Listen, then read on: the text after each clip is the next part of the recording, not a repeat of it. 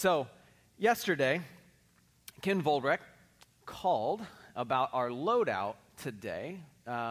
We have been loading in and out here at this school. After church, we will be loading things out. If you would like to ever drive a truck with a trailer, then please stay afterwards. Ken will give us a demonstration on how not to do things and how to do things, because I have not met anybody who can drive anything better than Ken. But he and I talked yesterday. Afterwards, he came over to my house and helped pull out some unwanted plants from our yard. The yard now looks closer to what my wife envisioned it when we moved in. Everything that I said to you just now was true. It was also very boring. It was very clinical. What I did is I just presented to you a bunch of facts. There wasn't much excitement there. There wasn't much color. Would it seem a little more lively if I said that Ken volunteered to bring his truck over to help me pull out these massive, heavy, painful sago palms? So on this first picture, you can see, barely because of the lighting in here, we have sago palm on the left-hand side, sago palm on the right, and actually over here by the fence, 2 more sago palms.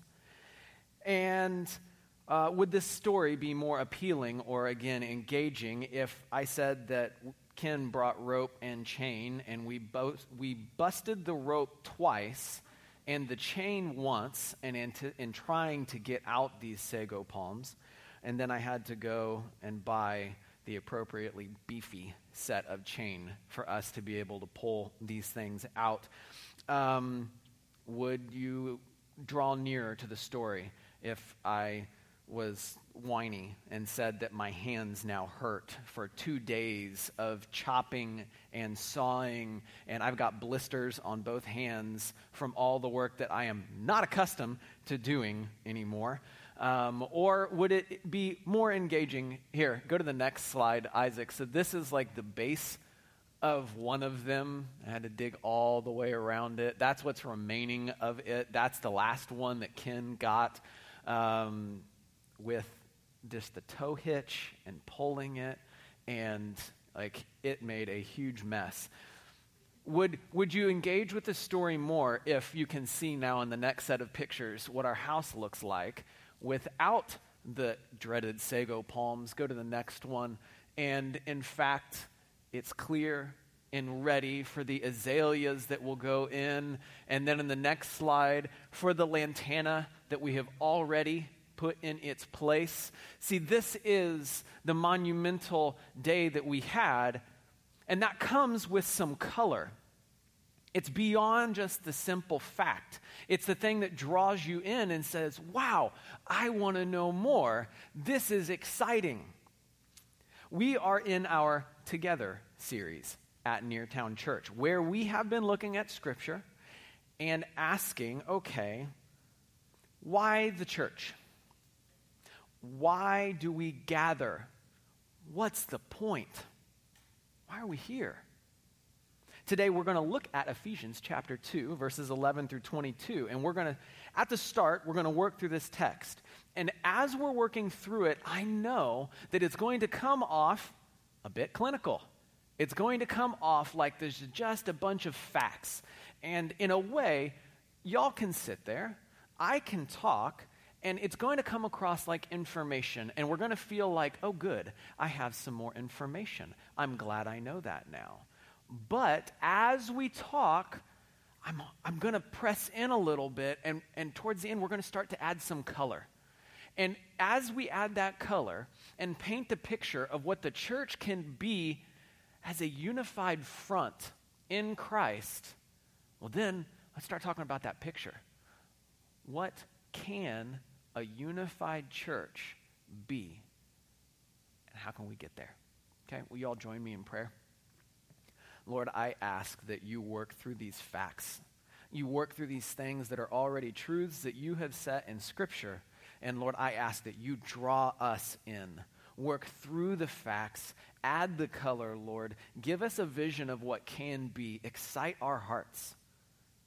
Excite our hearts for what you can do in and through your church in this world. Draw us in. This is what we ask of you, Jesus. Please be present. In your name we pray. Amen.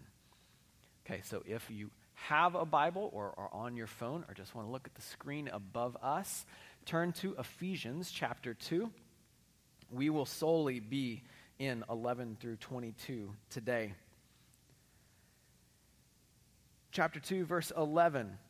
Therefore, remember that at one time you Gentiles in the flesh, called the uncircumcision, by what is called the circumcision, which is made in the flesh by hands. I'm only going to step away from the text to say a few things. One, circumcision is a ritual that the Jews were asked to perform by God to separate themselves, the men, from those who were uncircumcised. So the people who were circumcised were the Jews.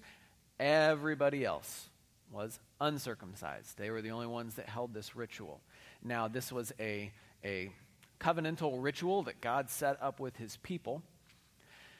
That one thing, as well as many other aspects of the Jews, helps separate these two camps, Jews and Gentiles. So you have on one side the Jews. This people was one that their God reached out to them. They were a special people called by this unique God, given unique customs and unique covenants. And through those covenants were a set of promises that were available in and through God to this people, the Jews. Now, the Gentiles were everybody else. Gentiles is another way, if you look at the Greek, to say the nations. Okay, so it's everybody else. And so the Gentiles were separate from the Jews. They didn't have access to this God. They didn't have access to these covenants through like a birth process. They had to work really, really, really hard, as God lays out in the law, to actually come under that headship, but very few did. And so you have Jews over here and you have Gentiles over here. This wasn't just a religious thing. So we're at church and we're talking about Jews, and sometimes our minds go to a default place with religion. And so it's like, okay, we're just talking religious differences. This is not just a religious difference, this is a racial difference. So you had the Jews, and then again, the nations, everybody else. And the Jews had this feeling that they were the special people. They were the chosen people. They were the superior people. And they let the Jews know that the Gentiles know that all the time.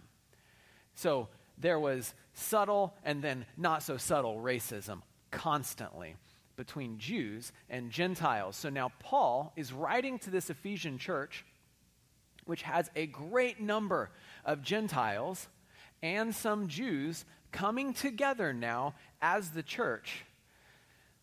And they aren't getting along all that much.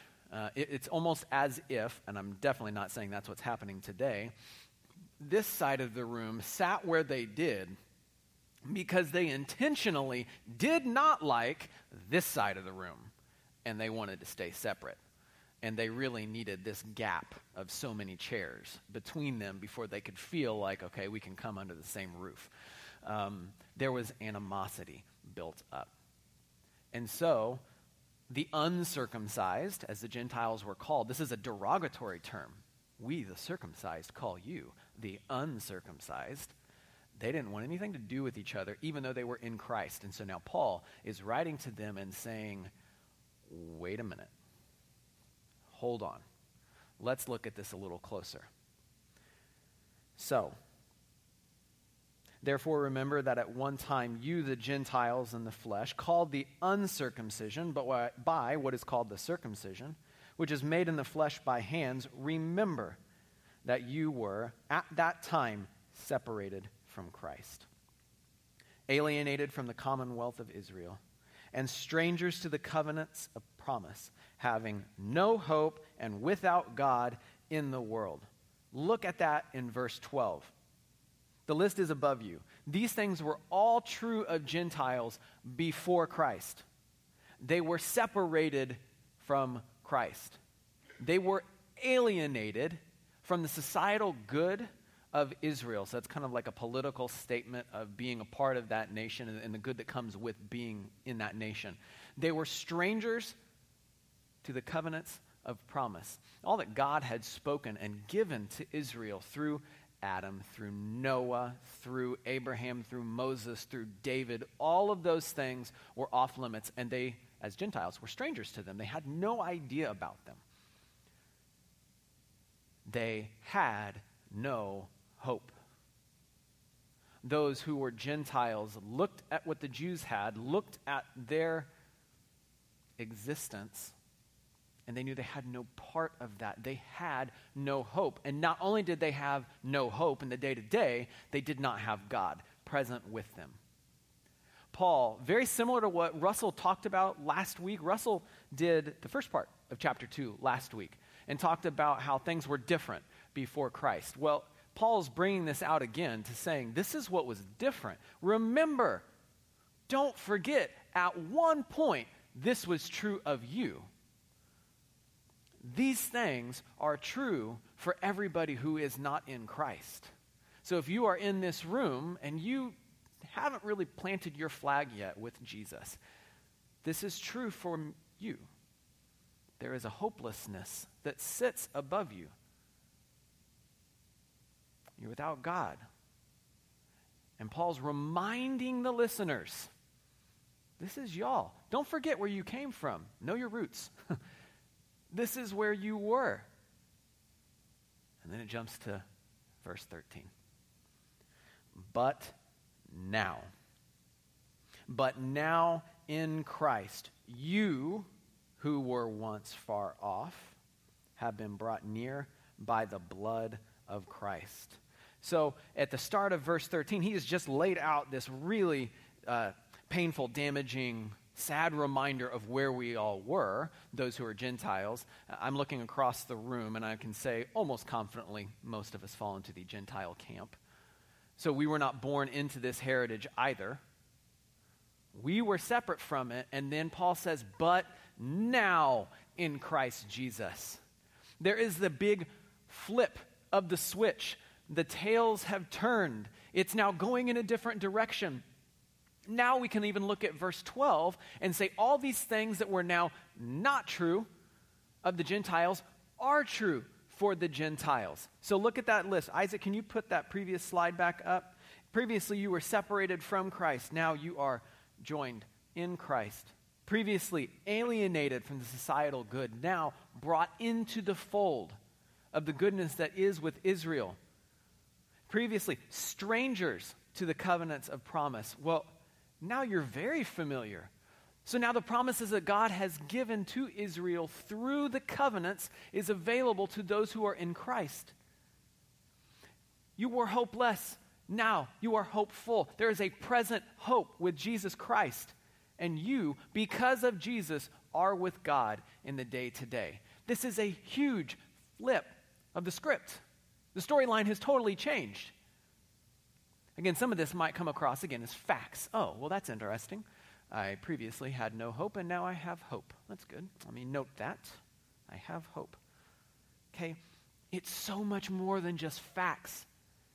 I love how verse 13 says, we were far off. Our position was far off from Jesus, from hope. And it doesn't say, and then we realized it, and turned around and ran as fast as we could. No, it says we were brought near. This is a passive thing.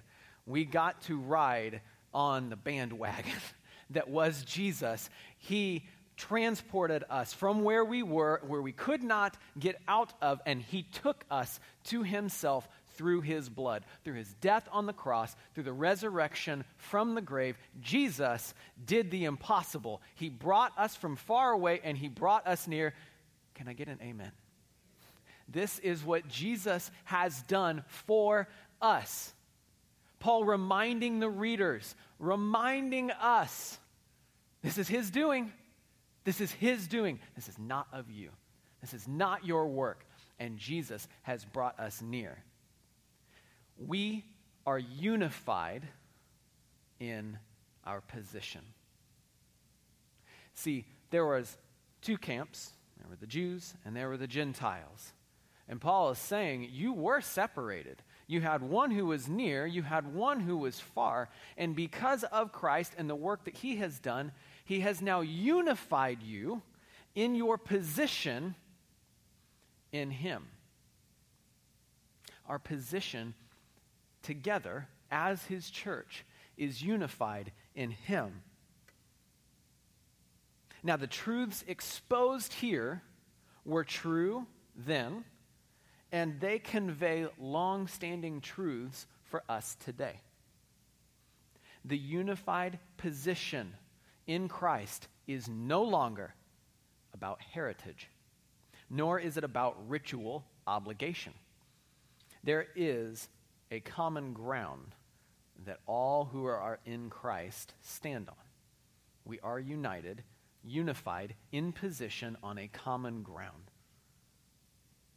Now, this is not ground to fight for or fight over or fight about. The fight has already been won. We are united on this ground. This is not a position to rule from. This is not a position to wield power from. This is not a position of political force, nor a voting bloc to manipulate. Those who are unified in Christ are unified in our position in him. That's where we stand. Christ establishes us. Okay, so we are unified in position. If we are unified in position, what's next for us? Verse 14. For he himself is our peace. I find it fascinating. Paul is clearly writing about the racism that is present in this body. And these are people he loves. And they're fighting. And they're secretly hating still one another. And so he doesn't come out and say, okay, stop it. You know, that's always a good encouraging line. Stop it. Oh, I needed you to tell me that. I wouldn't have thought of it before. No, he doesn't just come out and say, stop it. He doesn't come out and say, be at peace. He goes with another far more meaningful, far more foundational route, and he says, Jesus is our peace. He doesn't say, be at peace. He says, Jesus is our peace. And it's critical. If we are going to be a unified body, we need to be unified in peace. And Paul is stating, you are, fact, statement, you are unified in peace. Again, verse 14, for he himself is our peace, who has made us both one and has broken down in his flesh the dividing wall of hostility by abolishing the law of commandments expressed in ordinances, that he might create in himself one new man in place of the two, so making peace, and might reconcile us both to God in one body through the cross, thereby killing the hostility. So Isaac, if you can put up the slide. In verses 14 through 16, he walks through this and says, what is now true about us who are unified in peace? He has made us one. Jesus has already done this, has made us one. He's broken down the wall of hostility. There was something that existed between Jews and Gentiles. It was in the law in regards to the circumcision, who was quote unquote in and who was out. And Jesus has done away with that ritual obligation. Old Testament talks about it a lot. New Testament talks about it a lot. It's not here, but his desire is a circumcision of the heart. Something where the heart comes to know God, leans into him, and says, I need you. It's a circumcision of the heart. It's now not a ritual obligation. It's one that is felt on the inside through a movement of him. He took care of the dividing portions of the law, like I was just saying. He made him in himself one new man in the stead of the two. Everybody had already either come to know their identity as I am a Jew and I have these covenantal promises, or I am a Gentile and I'm left out. And Paul said, this has been done away with in Jesus. He has now brought us as one new human, one new humanity. We are unified in peace, and he made the peace. Jesus made peace by abolishing and taking care of the separating factors and said, no, you are at peace. I have now reconciled both of you. You were separated. I have brought you back together, reconciled you in my body. Jesus took care of it. Jesus took care of it in his body through his death on the cross. He has now taken care of the thing that separated, the thing that bothered, the thing that constantly kept them at friction with one another. And he said, hostility, I love the word. He doesn't even just say hostility was banished, hostility went away. Hostility was killed. It literally died on the cross. Jesus took care of it. It's dead. There is now no hostility or reason for hostility between races because we are unified in position. We are unified in peace. This is what Jesus has for us. And Jesus doesn't just come to the scene and say, okay, everything's great for Jews. I'm just going to do the subtle change for the Gentiles and bring them in. Verse 17 clearly states, and he came and preached peace to you who were far off, Gentiles, and peace to those who were near. There was an action step still for the Jews. They still needed to come to Christ. They still needed to find their identity in him, not in their ritual obligation, not in where they were born. It's all new. It's all in him. The two have been made one. They are unified in peace. So what does this, as a unified body, unified in peace, what does that actually look like? See, when we talk about peace, I think all of us sometimes hear what we see around us. And when the world talks about peace, they talk about the feel-goods. They talk about finding happiness and finding just no fighting. And so peace comes across in terms, I feel like, in vague terms. And it's this nice nebulous thing in the far off. Jesus comes and he says, I am peace, and I am going to bring peace to my people. What does that look like in real time? It could look like spouses who are fighting, who are on the rocks, coming to forgive each other and come back to the middle and to forgive. Not to say what you have done is useless or, it didn't mean that much. You note it, you forgive it, and you come back in peace in Christ. It means business partners who are at odds, choosing to forgive what the other person has done, making it clear that they are not going to hold it against them, and they will be unified in peace. What does it look like? There is a pastor here in town whose older brother had his ear cut off by the KKK. He's black. The KKK had done violence to he and his family all through growing up. And one of the leaders of the KKK in the area came to Christ. And this pastor and that former leader sat together on a stage. And the KKK leader asked for forgiveness. And the two were united in Christ and said, this is what the love of Christ looks like, the ultimate forgiveness. That is what is possible when Christ is at the center and we are unified in peace. It's not the vagaries. It's not just the feel-goods. It's something tangible that happens in our lives, and it is difficult, but it has been accomplished in Christ.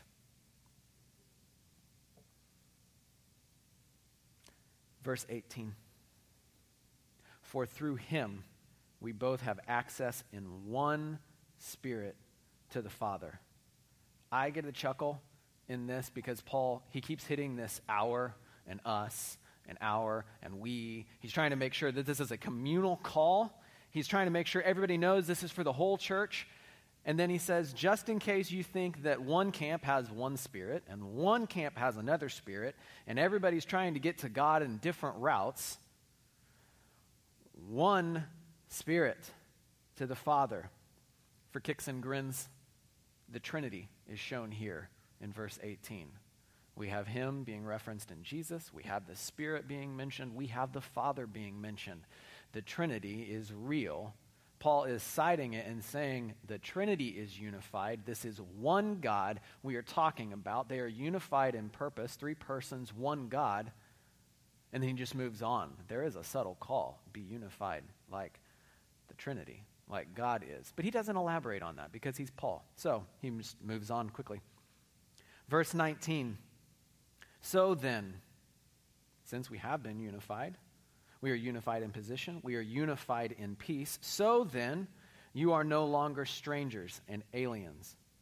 You are fellow citizens with the saints and members of the household of God, built on the foundation of the apostles and the prophets, Christ Jesus himself being the cornerstone, in whom the whole structure, being joined together, grows into a holy temple in the Lord. In him you also are being built together into a dwelling place for God by the Spirit. There is a massive identity shift. Paul is hitting on this identity, this new man, this new being, this new person that we are now in Christ.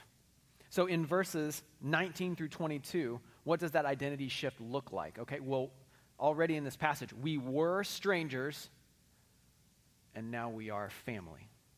We were aliens, and now we are citizens. We were enemies, and now we are saints. We were orphans. We are now members of the household of God. We were useless. We had no use to God. But now we are being used as critical building blocks in God's temple.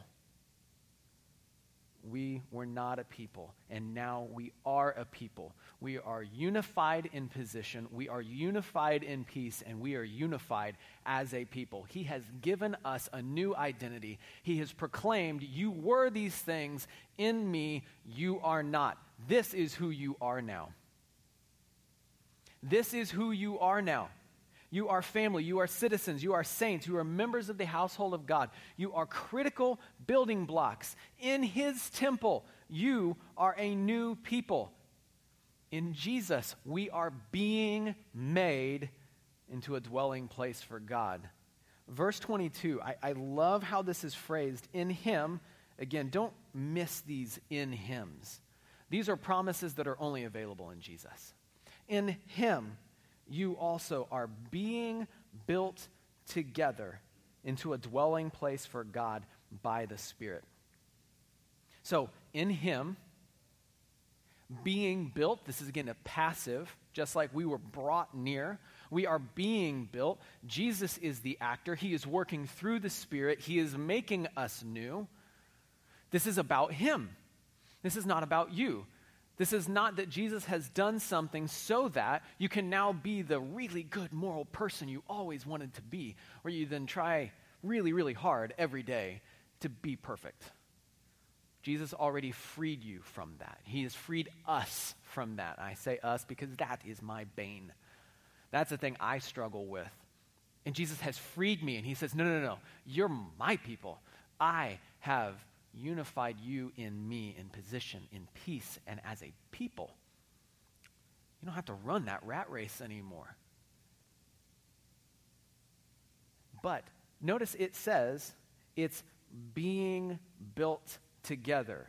Paul is using a verb tense that doesn't signify a completed act. It doesn't say, and now the temple exists, and now you're already perfect, and it's already done. All you have to do is look in the mirror at least once a day and say, well, I'm not finished yet. I know that God has a lot. He still wants to be working in me. I am not complete. He wants to work this in us. It's happening day by day. And since it is happening, God wants to work in us to get us to this completed spot of Christ-likeness. So, on one hand, there are all these facts that I've put before us, that Paul has put before us, and he said, these things are true. And we get to look at that, and we get to be excited, and we say, yes, God is doing this in me. I am so excited. I am so thankful. And at the same time, we look at this colorful picture of what can be, and we say, I'm not there yet. We are not there yet. We have the facts, but the color is out there. What is it going to take for us to go from facts to this colorful picture? This exciting vision that we want to be a part of a church that looks united in position, in peace, and as a people. What can you do to make that dream a reality? Now, part of this, I hope, everybody gets excited and says, I want some of those things that I've read about Christ to be true in my life. And you are asking yourself, because the Spirit is moving in you, what can I do? Like, I just want to get closer to God. I want to grow with him. I want to know him more so that these things are true, so that the Holy Spirit can use me and use everybody in this community to be built. Now, side note, sometimes when we come at these passages, and we're going to talk about it, you and I, we hear them in terms of individual. Okay, well, I need to be unified in position, or I have been. I have been unified in peace. I have been unified as a people. That sounds good for me. But Paul is talking about this in terms of the body, in terms of the community. So when I look out here, I look at Anand. Christ is not just represented in Anand. Christ is most fully represented in Anand and Ken and Joe. Like, there is a fullness of Christ that is shown when the body is gathered. We are represented across all the people that God has saved and is moving in. This is a communal call. This is what he wants for the church. So then, what is it going to look like for us, united together, unified, to see this lived out? We as Neartown have tried to provide lots of ways for our people to get connected, to get plugged in, to grow together. I'm holding up the very last copy of our prayer books. And I'm holding it up because, first of all, this isn't mine. Mine's at home. I'm sorry. I was forgetful this morning. But we have to order more of these because everybody has taken them. That's great. So how are we being unified to work through these, to pray to God, to ask others how we can pray for them, to go before God and seek his face, to pray, and then to come back to those folks and follow up and say, how has God moved? I've been praying for you. How are those follow-ups going? This is a way that we can be unified together to that colorful picture that God has for us. We have Sunday morning. If you're listening to me now, you made it for Sunday morning. Congratulations.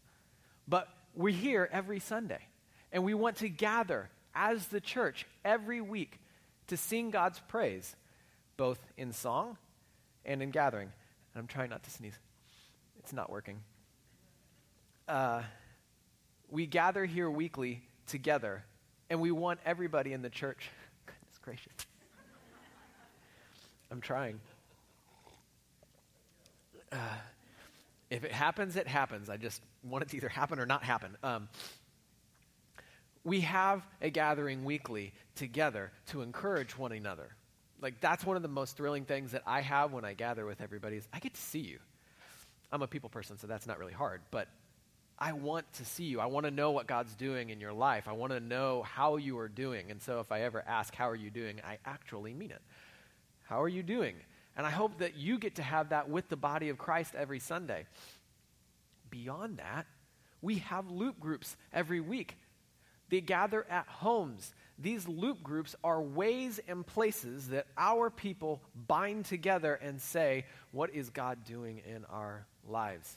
How are we lifting others up? How are we encouraging one another? How are we actually going to take God's word and this ethic of being a people gathered together in peace? What difference does that make?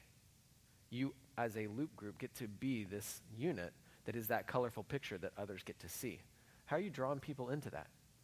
That's something that if you're in a Loop group, be in the Loop group. Be present there. Lean in. Lean into those relationships. And if you're listening and said, I keep hearing Russell and Andrew and others talk about Loop groups, I can't do that. Don't worry.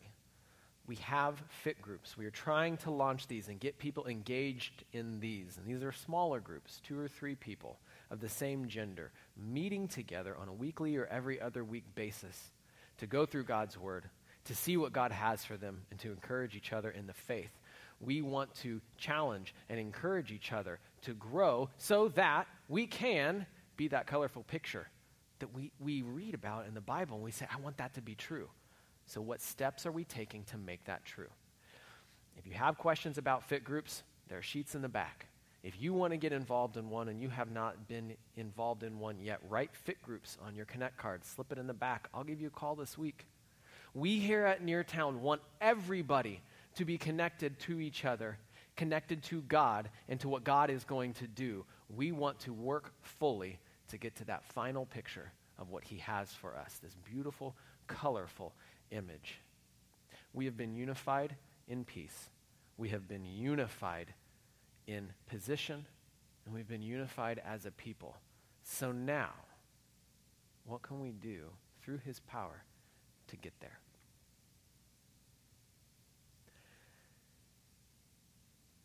There's probably been a few things that God has been tugging at your heart with.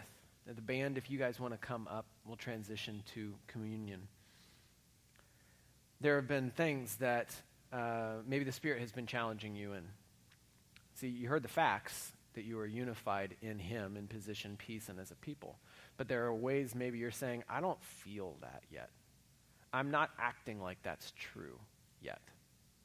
And so at this time, let's go before God in prayer and say, Lord, what do you have for me? How do I need to respond? Lord, I trust that you are present and that you are hearing all of these prayers. Please answer quietly and certainly in the next few moments. Draw us in. Draw us near. Let us realize where we are in you. Not where we have to achieve, not where we have to work for, but let us see the free gift that you have given us. Thank you, Jesus. In your name we pray, amen.